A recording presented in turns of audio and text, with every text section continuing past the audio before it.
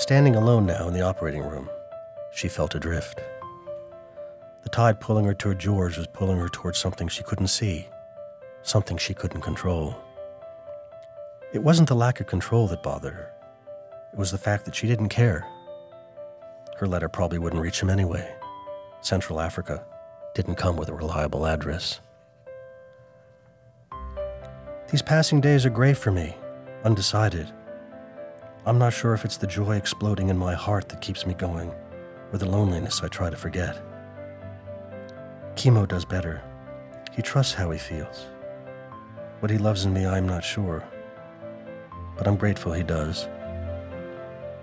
I only hope that you can love me like he does. I don't know if I'm supposed to feel what I feel. The life I've constructed for myself feels like it's seeping away. What I was once so certain of seems now without dimension. Feelings without facts. I guess they call that faith. You make me feel like someone else. I want to get to know her, but I'm afraid to let go of myself.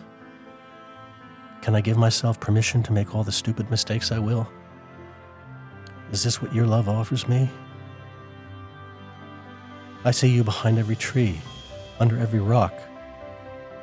The ache when you don't appear makes each step less certain for me.